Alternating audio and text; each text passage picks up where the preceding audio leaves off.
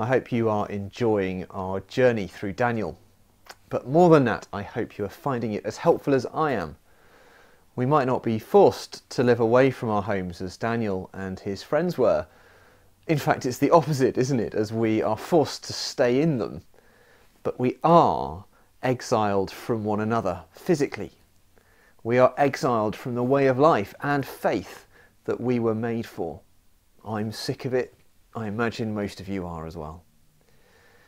At a home group this week, some were saying how much harder it is to keep going in our faith when it's all virtual and remote and we can't see and support one another properly.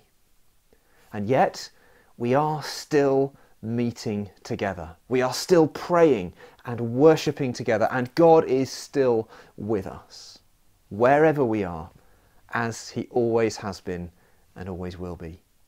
For me, this highlights one of the key truths in Daniel, one of the most important things it reveals. Whatever happens, no matter how catastrophic for God's people, God is in charge. All married couples on earth died and arrived together at the pearly gates. God arrived and said, I want the men to make 2 lines. One line for all the husbands who are constantly nagged and henpecked by their wives, and the other line for all the husbands who stood up for themselves. And I want all the wives to go with St. Peter. There was a lot of shuffling and moving around. Eventually the wives were gone and there were 2 lines. The line of husbands who had been constantly nagged and henpecked by their wives was hundreds of miles long. Yet the line of husbands who'd stood up for themselves had only 1 man in it.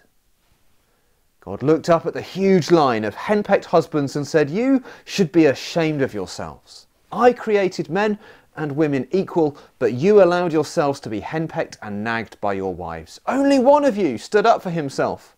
I'm proud of him. So, he said, tell us, my son, how did you manage it? The man shuffled awkwardly as he stood there and said, I don't know what to say, Lord. My wife told me to stand here. God is in charge, but he doesn't micromanage. He gives people like Nebuchadnezzar power and authority and freedom to use and sadly abuse. He permits bad things to happen, whether as large scale as a global pandemic or a natural disaster, or as local as a failed marriage or bullying and countless other things too. Let's be honest, the world is a mess. If God is in control, he isn't doing a very good job. In fact, the Bible says someone else controls the world. The whole world is under the control of the evil one. 1 John 5, verse 19. Some of you may remember when we used some sermon videos from the story in our services 18 months ago, before anyone had heard of coronavirus. The key principle in the story is the difference between the upper story and the lower story. In the upper story, God is very much in charge. He is the creator of the world. He sustains the whole world and he is guiding everything into the glorious future he's planned for the whole world. In the upper story, God is weaving everything together into what will one day be a beautiful tapestry. In the lower story, it's like the back of a tapestry, a tangled mess with glimpses of the beautiful image on the other side. Daniel and his friends knew all about that tangled mess, taken far away from home in exile. We today know something of that mess too, as we struggle through this pandemic, separated from so much that brings us joy and fulfillment. That's the lower story. It's real, it's hard, it's sometimes painful. This is how it is. But it is not all there is. This is how it is, but it is not all there is. And that's why One of my favourite titles for God, used often in Daniel, is God Most High. Verses 2 and 17 in our passage today. There is nothing and no one higher than God. He is the most important, the most powerful, the King of all kings, the Lord of all lords, the Most High God. We may struggle to see it when we're caught in the tangled mess of the tapestry, but he is ultimately in charge, and he is making something beautiful even out of the pain and the mess of this life. And he calls us to be faithful in the lower story, wherever we are, whoever we are, whatever we're doing and whatever is happening to us. He calls us to be faithful, to trust that he is the Most High God, and to make him the first and the most important thing in our lives. So let's see what our old friend Nebuchadnezzar is up to today. A woman sent a romantic text to her boyfriend one day. It read, "I love you. If you are laughing, send me your smile. If you are crying, send me your tears. If you are eating, send me a bite. If you are drinking, send me a sip. If you are sleeping, send me your dreams. I love you." Her boyfriend replied, "I am on the toilet. Please advise." Nebuchadnezzar is dreaming again in our reading today. And as before, verse 5 tells us he was afraid, terrified even. His days were full of wealth and power and anger and servants, but at night he was at God's mercy. As before, he gathered all the pagan wise men of Babylon in verse 6, and as before, they could not interpret his dream, although he did tell them what it was this time, verse 7. The dream was about an enormous tree in the middle of the land, large and strong, visible from everywhere on earth, verse 11. Beautiful, abundant, sheltering wild animals and birds and feeding every creature, verse 12. But it was cut down, stripped bare, verse 14, left as a stump, bound with iron and bronze in the ground, surrounded by grass. It's clear that the tree actually stands for a man, Nebuchadnezzar himself, in fact, as we shall see next week.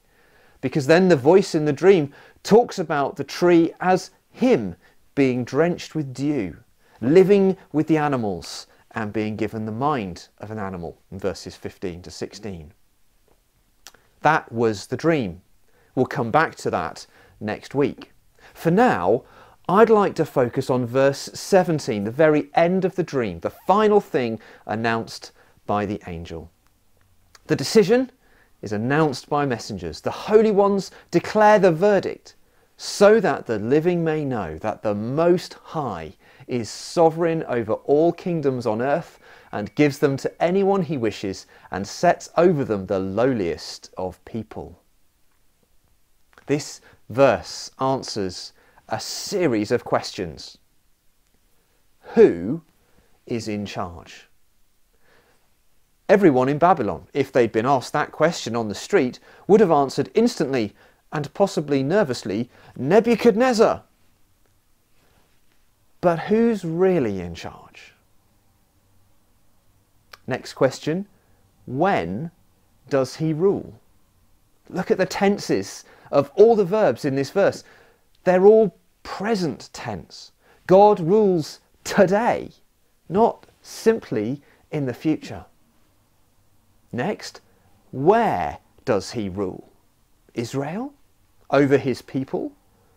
Look at what the verse says. The Most High is sovereign over all kingdoms.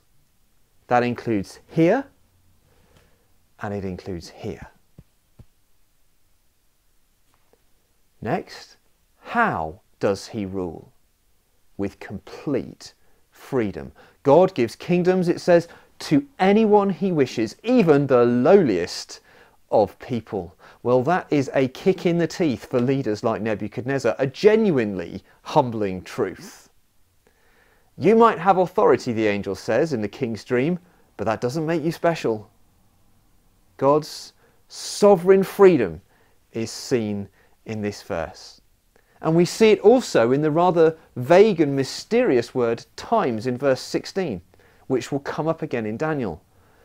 The word times is used to reveal and keep hidden what God is doing. He alone is sovereign over Nebuchadnezzar, over me, and over you. Now, it's easy to say God is sovereign. Nebuchadnezzar did it himself, but it made no difference to his attitude or to his actions.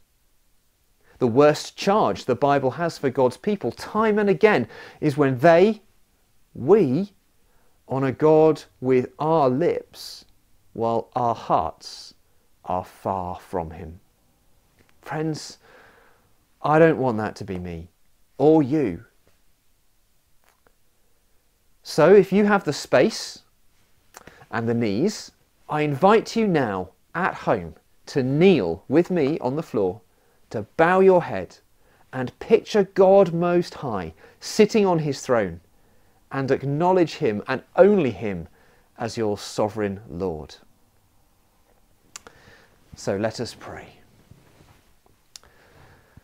You can echo these words if you wish, use your own, or sit in silence. Sovereign Lord, we acknowledge you with our lips and commit our hearts to you now. Help us to follow not our own desires, but your Son, Jesus. May our faith be seen not only in our words, but in our actions and in our decisions as well. May our lives reflect your glory. For you are God Most High. Amen.